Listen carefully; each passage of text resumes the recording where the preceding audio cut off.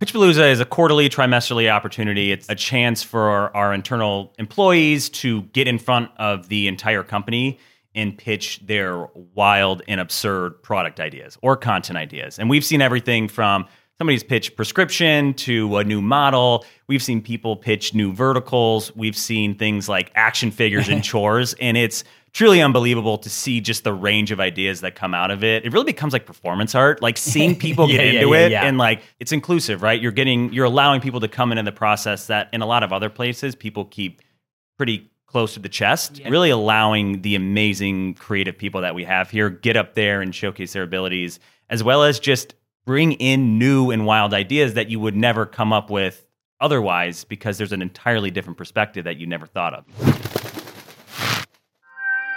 Welcome to the Culture Goodr podcast with Stephen Leese and Sean Tinney. This podcast is a behind-the-shades look at creating and changing culture inside of Goodr sunglasses. You can live with the status quo, you can challenge the status quo, or you can do what we do at Goodr and status the quo challenge.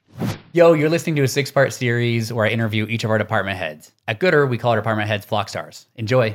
We have a very special guest with us today, my good friend, colleague, and all things Minnesota mentor, Mike Eddy. Mike, how's it going? Oh, going great. Happy to be here. Mike is our Flockstar of our creative herd. To the outside world, he's known as the creative director. So before we get into Mike's role and team details, Mike, tell us a story about you growing up that led to the person you are today. Well, first, we got some business to cover here. I mean, let's be honest. I mean, we got to address the man bun. I feel like we need a moment of silence for the fallen man bun here, because this is big time. So, I mean, I think we need to look at each other for at least 3 seconds. Dead in the eye? Dead in the eye. Glorious. Yeah. All right. Okay. So, Thanks for not letting me just blow through that. I appreciate that. Yeah. We need to honor it. So a story about myself growing up, the person I am. It's got to be about my time in jazz band, 7th grade. All right. This is a train wreck. So 6th grade, I started a band with my friends. And so I picked up the electric bass like one does. So this is like right in the era of pop punk. So like Good Charlotte, Blink-182, like I'm killing it. So Winona was a small town. Word gets out, and I get to 7th grade, and one of my friends comes up to me who's in jazz band, and he's like, "Hey, like our bassist for jazz band graduated. We're looking for a new one. Are you interested?" And at that point, I can play like 3 songs, like 1 Good Charlotte, 2 Blink-182, and I'm like, I'm a god, like I got this. Like I'm like, absolutely, I'm in. Like, mind you, I have no idea how to read music. I can't read music. Like, I have no idea. I know, like, every good boy does fine and, like, bass or whatever. And I'm like, I'm going to make this work. Like, no big deal. Like, get into the first day of rehearsal, and it becomes incredibly apparent right away that I have no idea what I'm doing. Like, no clue. And so, fortunately, there was, like, an upright bassist who was there. So, like, there was bass coming out of the section. But to mask this, I just turned my bass down all the way. And for literally like a full-on month, I danced. I just pretended I had a whole act going for a full month. And then we get to the first show, and I've been masking this. Nobody knows. They put me in the front row to the right a little bit on a stool, so like I'm on display. And I mean, I'm terrified. I have no idea what I'm doing. I can't read music. And it's like family. It's like the whole school. Curtains open, and I dance. I just put my act on. I am lying to everybody. This goes on for 3 months. I play like 5 shows, and like any con man, in my gut, I'm like, man, this can't go on forever. And it doesn't. So we were at one rehearsal. It was a super early morning rehearsal for whatever reason. And we're going over it. And obviously, like, the crowd hasn't showed up yet. So we're doing the rehearsal super early. I'm out of it. And so I get in my seat, and we're doing the rehearsal. And like, my normal routine is to turn my bass all the way down. I somehow fucked up and turned it all the way up. And so the conductor goes like, all right, here we go. 1, 2, 3. And I do my dance, right? I'm playing. I think I got it. Like, I'm putting on a good show.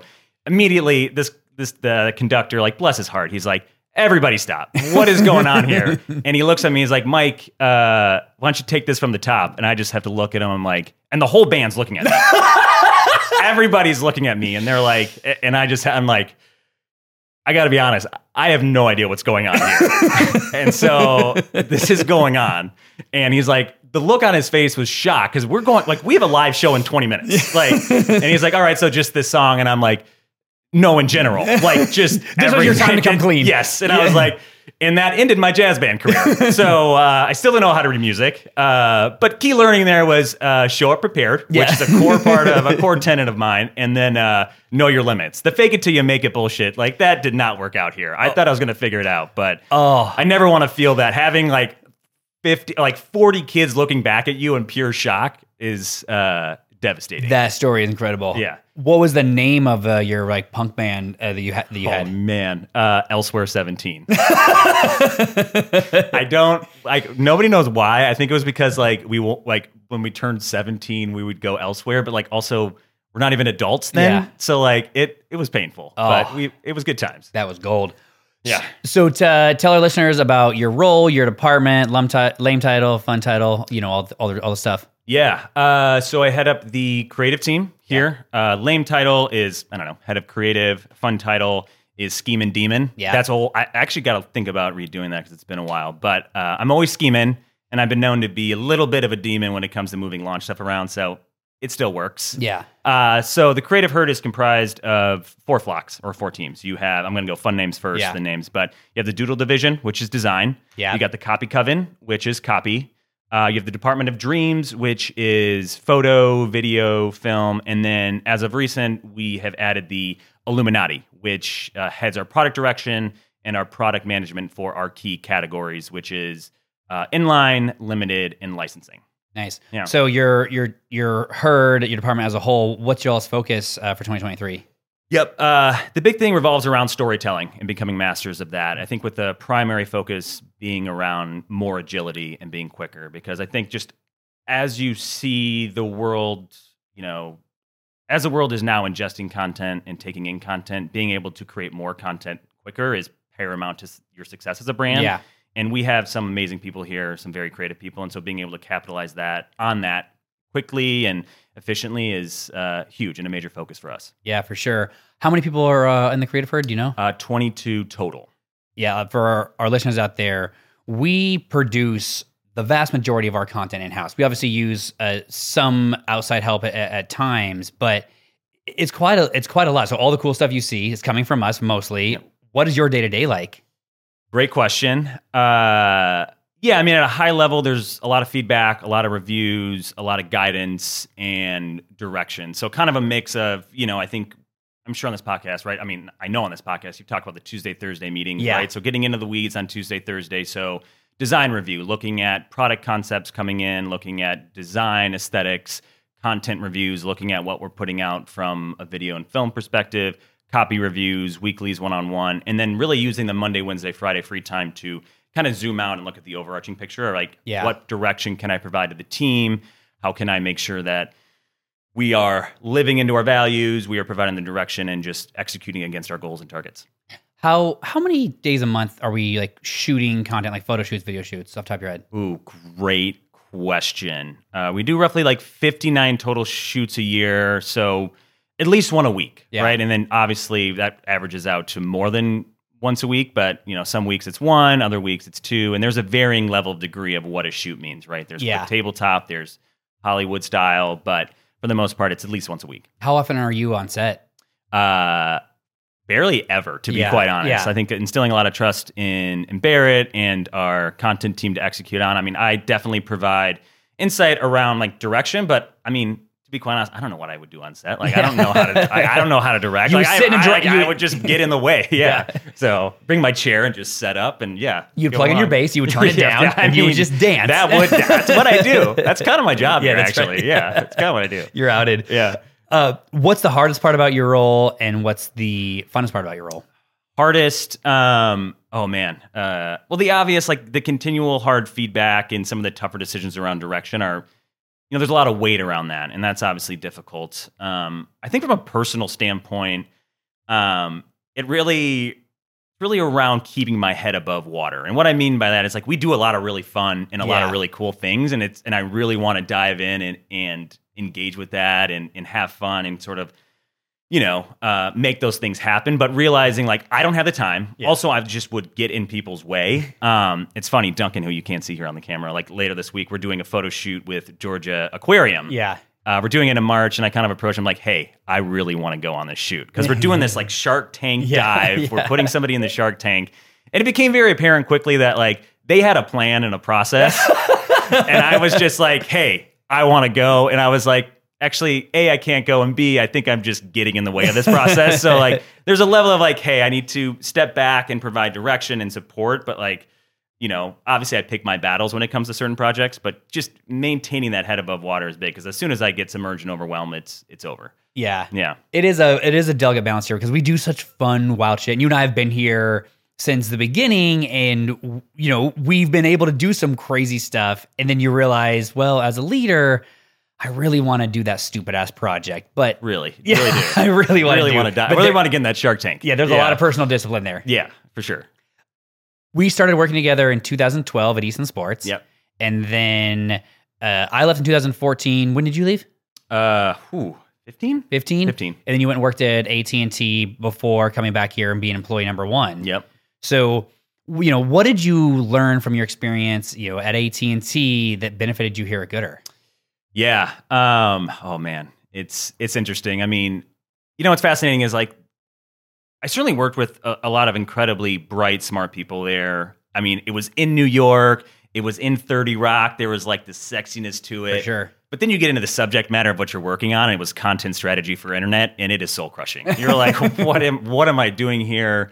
We would get on calls, and there would be like 30 people who have the same job title and role as you do, and you'd have like existential crisis around like, who am I? Like, what am I doing here? And so like that was soul crushing. But then, you know, that being said, what I did learn there is the importance of fine tuning the details, because AT&T is, I don't know, Fortune 10, Fortune 5 company. Yeah. It's massive. So when you talk about building a plan or building a strategy, a simple mistake, you're not dealing with just 10 people or 100 people. It's hundreds of thousands to millions, right? Yeah. So like making sure that your strategy is airtight. And a lot of times we were targeting it down to the zip code. So ensuring that what you're saying to the customers at the right time is huge. And I think that is something I've taken with me for, you know, to today, I guess. Yeah. Forever. No, Yeah. that's interesting. You were there for a couple years. Mike also just did work for me for free for the first few years of goodr on the side. I always joke that I used up every favor I had starting goodr. I always love how you like have to throw in the for free Oh, thing. yeah. Like I really could have used that money. Like Yeah, you yeah. saw my apartment. Yeah, like yeah. you saw my. I mean, That's I could fair. have used You that. could use I that like how money. you remind me. Like I forgot. Like No, I remember. I was there. Thanks. What was it like? You know, when I called you, I think it was like March of 2017, and asking you to be employee number one. Yeah. Man, revisionist history there. I definitely was like, hey, I can't keep working for free. And then you came back with, yeah. So it was shocking. I mean, it was a mix of like uncertainty and incredible excitement. Right? Yeah. Like I loved working with you, Carrie, Ben, like having like solving those problems. It was incredibly rewarding and fulfilling and challenging. That being said, like I would be lying if I said I knew it was going to work out. Yeah. Right? There was still, I mean, there was Gear of the Year, and we'd made a lot of progress. Yeah. And you had made a lot of progress, but there was still a lot of uncertainty that was a little unsettling. But fortunately enough, like, you know, talking with you about it, talking with family members, I was in a position to take that risk. And I don't know, it was exciting. It was like totally a new chapter. And like I said, I was in a soul crushing job, you know, peddling internet to people in Dallas, Texas. Like this was great. Yeah. So. I remember you telling me a story about you talking to your parents about it, and you know, your dad giving you information, like actually being really in support of this. What was that conversation like? Remind me. Yeah.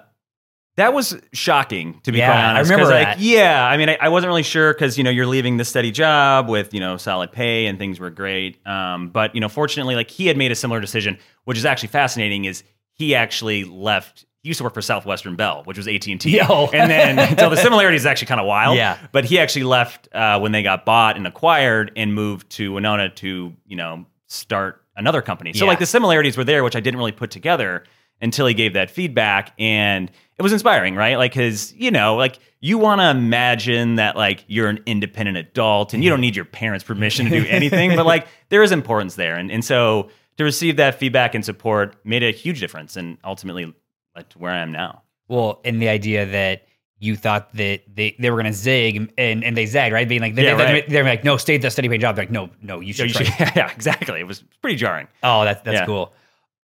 To tell our listeners about Pitch-a-Palooza and why it's so important to the brand. Oh yeah, love Pitch-a-Palooza. So Pitch-a-Palooza is a quarterly, trimesterly opportunity. It's a chance for our internal employees to get in front of the entire company and pitch their wild and absurd product ideas or content ideas. And we've seen everything from somebody's pitch prescription to a new model. We've seen people pitch new verticals. We've seen things like action figures and chores. And it's truly unbelievable to see just the range of ideas that come out of it. And we talked about this, but one of my favorite parts is it really becomes like performance art, like seeing people get into it. And like we've had like Kelly made like 4-minute video on ridiculous things. We've seen people like getting costumes. We've seen Will, who did a DJ presentation to pitch Rave Gooder. And I think for me, like looking at it, what's really cool about it is it's inclusive, right? You're allowing people to come into the process that in a lot of other places people keep pretty close to the chest and precious, right? When you talk about product and creative, but really allowing the amazing creative people that we have here get up there and showcase their abilities, as well as just, bring in new and wild ideas that you would never come up with otherwise, because there's an entirely different perspective that you never thought of. So it's really fun and really leans into that fun pillar of ours that I love. So. Yeah, I do agree with. You see the side come out of people sometimes. Right. It's wild. I know Hannah at her Goodr Stock presentation, one of her moon moments was a Pitch-a-Palooza. It's a thing that people here like love doing, and since that room is full of joy when it's going on. Oh, it's hilarious. I mean, the pitches coming out of there, and and then it just provides a nice, chest of ideas and just backlog and pipeline of amazing opportunities to create fun and connection. Do you have any sense of how many Pitch-a-Paloozas we've done? How many people have pitched? Oh, I wish I did. I don't. It's been going on for years now. I mean, it's been going on. I mean, we've at least done like 20, I want to say. Yeah. And I mean, not all pitches get selected, but we've certainly used a majority of the launches just come from this, to be honest. So I don't have exact numbers, but find out. It's all good. So you're really good at making maps, like taking ideas into execution. What's your secret? And maybe kind of talk about even like kind of the whole new box proposal, because that's a really, I think, a grounding example. Yeah. Well, I think to start, I'm fortunate enough to have been here for a while, so I have seen the company grow, and I kind of have a better understanding of how the company functions for now, how the company operates for now. So I think that eliminates a large barrier for a lot of people, right? Because when you start making a map, you kind of get stopped dead in your tracks. Yeah. When because you don't know where to go first, and so that's a huge advantage. I also just as a 5, love getting into the weeds on projects like this, making things come together and making things work. And then secondly, aside from all that, I think one thing that I try to do is take full ownership of the project, which I think is really important in this situation. Yeah. And part of that is accepting and addressing the failure ahead of time and letting people know that when the failure comes, and if it comes, you're going to be dialed.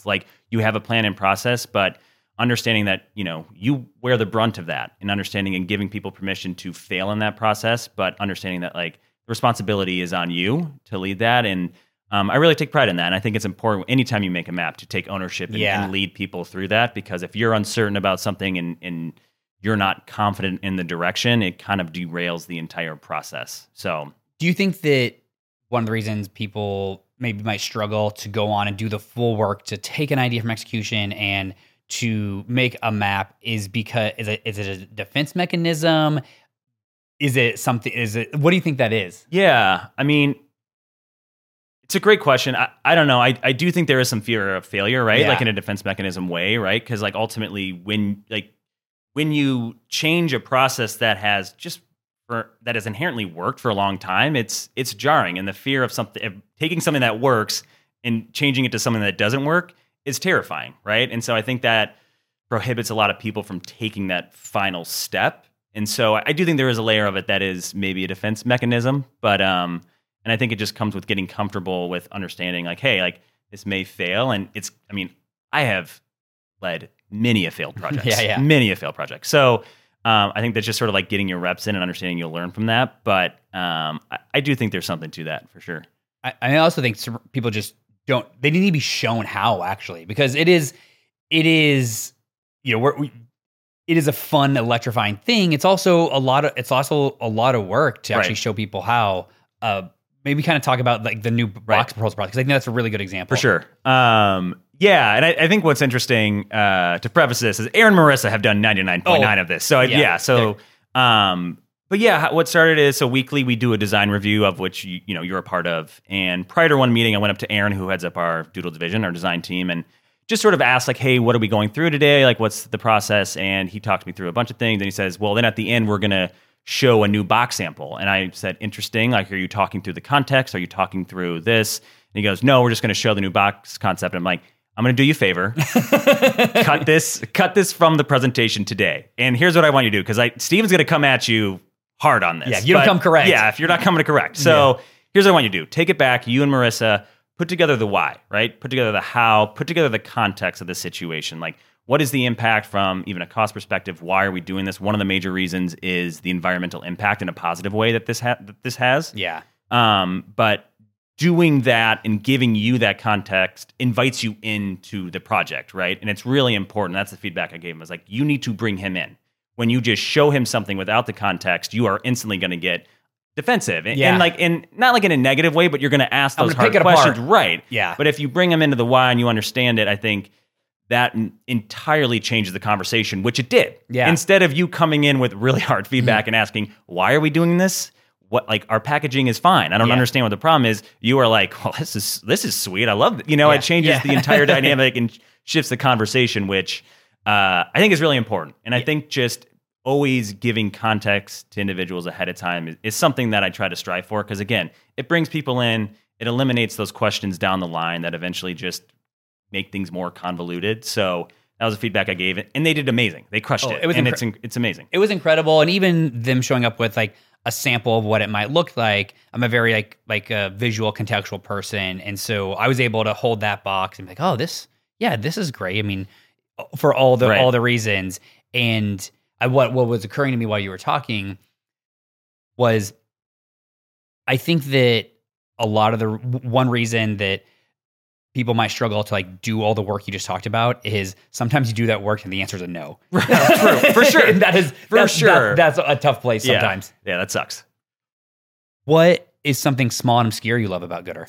The punctuality here. I love how we are on time, but like aggressively on time. Yeah. Like, I love being in a meeting, and if, let's say 2:30, someone shows up at 2:30, you are going to get roasted in that meeting. Yeah. People are going to look at you and be like, what the fuck's your problem? Why are you late? And like, sure, there's a little pettiness to it, but like, we've all worked at places where it's like normal to show up 2 to 5 minutes late, and it's infuriating. Because like, I do believe that, I mean, time is our most valuable asset. And by you even showing 2 to 5 minutes late, you don't respect that. And it also throws off the entire flow of the meeting. So I love just how we've kind of created this like self-policing culture of like, oh, look who's showing up late today, even though it's it's on the dot, but like not really allowing for people to slide and show up late and holding people accountable to that. I love, because I think it's really important. I think another really important thing for me about I love the punctuality too. Is if being on time is important, and there's a room full of people waiting for you, and you still are late, or it's okay to be late, but if you're late and you're not self-aware, if you don't walk in and be like, I'm really sorry, like, hey, this is the stuff I'm seeing. What am I not seeing? Right. For sure. For sure. It scares me to death. We have a base agreement to be here at 2:30. Like, I don't know why. Like, we agreed on this. You accepted.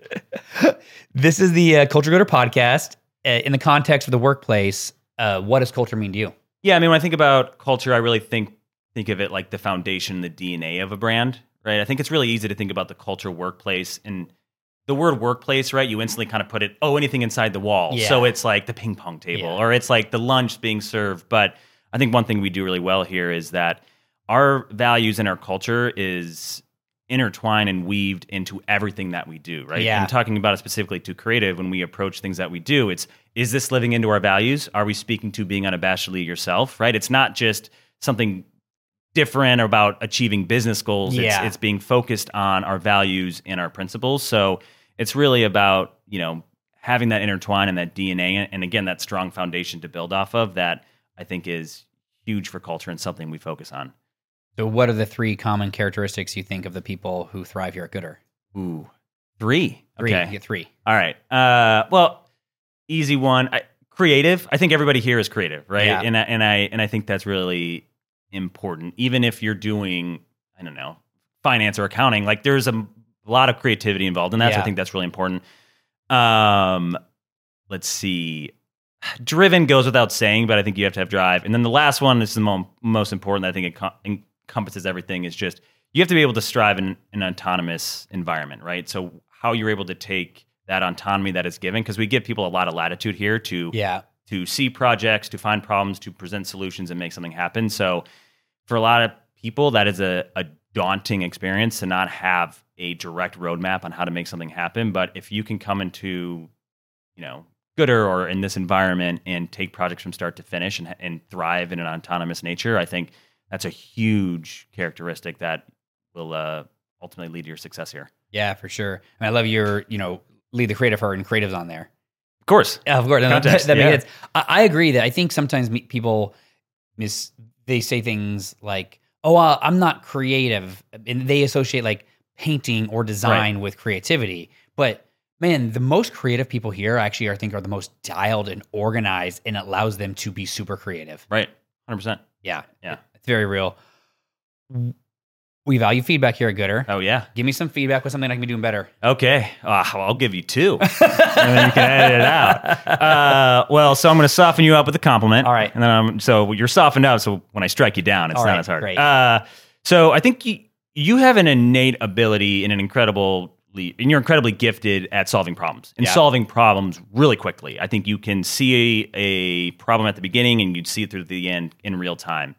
I think the feedback in this situation is, I think when you're talking to especially Flock leaders, I think before you jump into the solution you see, leading with curiosity, right? Asking questions around, hey, what work have you done on this problem that I'm seeing? What are some of the solutions you've came up with? And then in that moment, I think you can get feedback on, but in that situation, I think you instill more confidence versus the alternative, which is more dependence on you, right? Sure. And I think that's a powerful thing of kind of like giving the pin back, which is major. No, I agree. When we were all working yesterday on things we can level up as leaders, and one of mine was patience, which I think is directly related to what you're saying. Is just I need to have more patience with people and like lead with that curiosity instead of just like for sure. Yeah. And the second one. Yeah, it's here. I mean, you're a super laid back, chill guy. What I love about these podcasts is they're really direct. I loosen up, get conversational. I want to it's tough. Like I know there's like obviously a script and things like that, but I think there's an element of just creating more conversational elements to this and loosening up and inviting people in that way. Because I know you show up prepared and dialed for everything, but maybe embracing some of the uncertainty and the uncomfortableness and letting that shine, because I do think it creates a little bit more of an inviting atmosphere. Yeah. Well, you're not alone. Yesterday during our podcast meeting, that was for sure feedback from, I think, a couple of different people, which is very real. It almost feels like, I was actually thinking about this today as we were setting up here. We're kind of upright right now. Right. When we're going to make a podcast, we're like, do we make it more of a couch? Do we make it more of a lounge vibe for that? That's what I thought it was. I mean, I have terrible posture in a chair. So I'm gonna look like trash on this, but a couch, slink back. Yeah, I agree. I think that'd be really cool. And I think that's definitely a step in the right direction. No, point taken. It's something that you are not the first one in the past week to say. Oh, wow, you're getting bombarded. Well, yeah. Because all the people have to listen to the podcast to do the work beforehand. They're like, all right, we gotta help this flow out. Yeah, okay, fair. We're all trying to get better. Me included. You love music, obviously. You love faking. You love music. What's something about creating music that has made you a better leader? Yeah. Man, that I really didn't set myself up for success here. I love this. With just the faking. I definitely think patience and perseverance. Not to just draft off you talking about patience, but there are certain times where I will pick up my guitar, and for whatever reason, the cosmic forces that have led me to that moment are just aligned, and I can't miss. I feel like I feel like I thought I looked when I turned my bass all the way down. Like I'm actually executing on this, right? And so, there's that. And then there are days that are the exact opposite, where I'll pick this thing up and my hands turn to like bratwurst. It's like, I don't know what I'm doing. It's like upside down. But what I feel like over time, what I've learned is, I've learned to appreciate those moments, the latter moments, right? The frustrating moments, because it really is part of the whole process. And you learn a lot in those moments of like, how can you persevere through this? And from a leadership perspective, I think that's really important, right? There's a process. Like not everything is going to be sunshine, daisies, and roses, right? Like accepting that there's a lot of work and there's a process to this that's important, and that's going to be tough, but that'll ultimately get you to a better moment and a better situation. Yeah. Do you think process is really important, especially when you're struggling to be creative? Yeah. I mean, I do. I think I think repetition and getting into the process and creating the conditions to consistently improve is important, if that makes sense. So I think that comes from process to, not force yourself to be creative, of course, but just to give yourself the space and process to get into being creative, even if you don't feel it, because eventually you work yourself out of it. And I do believe you emerge on the other side better at the end of the day. I mean, to draft off this, I was watching this TikTok, because that's, of course, how I get all my information these days. But there's this guy who was talking about how he was listening to Bob Dylan's entire anthology from start to finish, which is a feat, because he has a ton of music, a lot. But he talked about this thing, which I thought was fascinating. He's like, on one album, which was probably lesser known, you could hear him try something and it sounded terrible. And it didn't work. But then what he said was interesting is like 2 or 3 albums later, you'd hear him try it again, but it would be elevated and evolved and it would be perfect. Right. And I think there's a similarity there. I'm not comparing myself to Bob Dylan, but there's like a similarity there, and something that I think about when like here at goodr, like even from a creative standpoint, if you remember, some of the first prints we did on our sunglasses were garbage. Yeah, they were. Like they were bad. But eventually we didn't give up on it. We iterated, and I'll remember the moment with the comic book pair. You remember picking those up and being like, oh my God, like shocked at what we were able to get to versus where we were. And I think there's just that nature of accepting that something may not be working right at the moment, but understanding that there's a kernel of something there to continuously iterate on is going to ultimately land on something impactful. And the comic book pair is a great example, because that thing came out wild. Yeah, I mean, for a long time, we've, one of our, kind of side rules we play by is always done is better than perfect. Right. We're kind of teaching that, like, hey, let's rapidly do it. But as we get bigger, you've actually commented more recently on like, hey, done is better than perfect. Also, don't be sloppy. Yeah. Maybe speak to that and like kind of what you've seen that you want to be mindful that we don't just get lazy in the interest of done is better than perfect. Yeah. Well, I think what's interesting is like what was done like 5 years ago is not acceptable today, right? Yeah. And what was perfect back then is maybe done now. So like the scales shift. That's fair. And I think like that's the important thing to remember. And so it's one of those things where there's moments where that makes sense, but there's obviously the John Wooden quote, like be quick, but don't hurry, of course, right? That we talk about, and maybe Kelly's talked about in her podcast, but, from a creative standpoint, right? Like there are certain things that the standard has shifted, I guess is what I'm trying to say, right? And being cognizant of that, if like the baseline of being done is not the same as it was 5 years ago. So, maybe I can start. I think you're right. I mean, going back to the Bob Dylan analogy, Bob Dylan's not comparing himself to other people. Bob Dylan's comparing himself to Bob Dylan. Right. And so, he's trying to be better than himself. And you're right, like our scale does go up, but how do we make sure that we let everybody know our scale has moved? For sure. And I think just over time, as we've gotten more successful, as we've done more absurd things, right? The consumer is expecting more, right? And so not resting on your laurels and continuously pushing that to a different level. There's an expectation there, both internally and externally, that is important. And the stakes change too, right? They do. We're now verified on Instagram big time. So we're a real company. So we got to be serious about this. One thing I've been thinking about recently in the same vein is I've heard this, I don't know, joke or adage for a musician where, you have your entire life to make your first album, then you have 2 years to make your second album. Yeah. And the first albums are amazing. I think that's a lot of reason why you see kind of like a sophomore slump with musicians. And here at goodr, I've felt this to some degree at times where do these amazing things and projects and continually level up, but then it is impossible to keep outdoing yourself at some degree. I don't know if you felt this before, where like I have given next level talks, and sometimes I just give a good talk, and I actually have to be like, oh man, it wasn't next level, but everything can't be next level, right? For sure.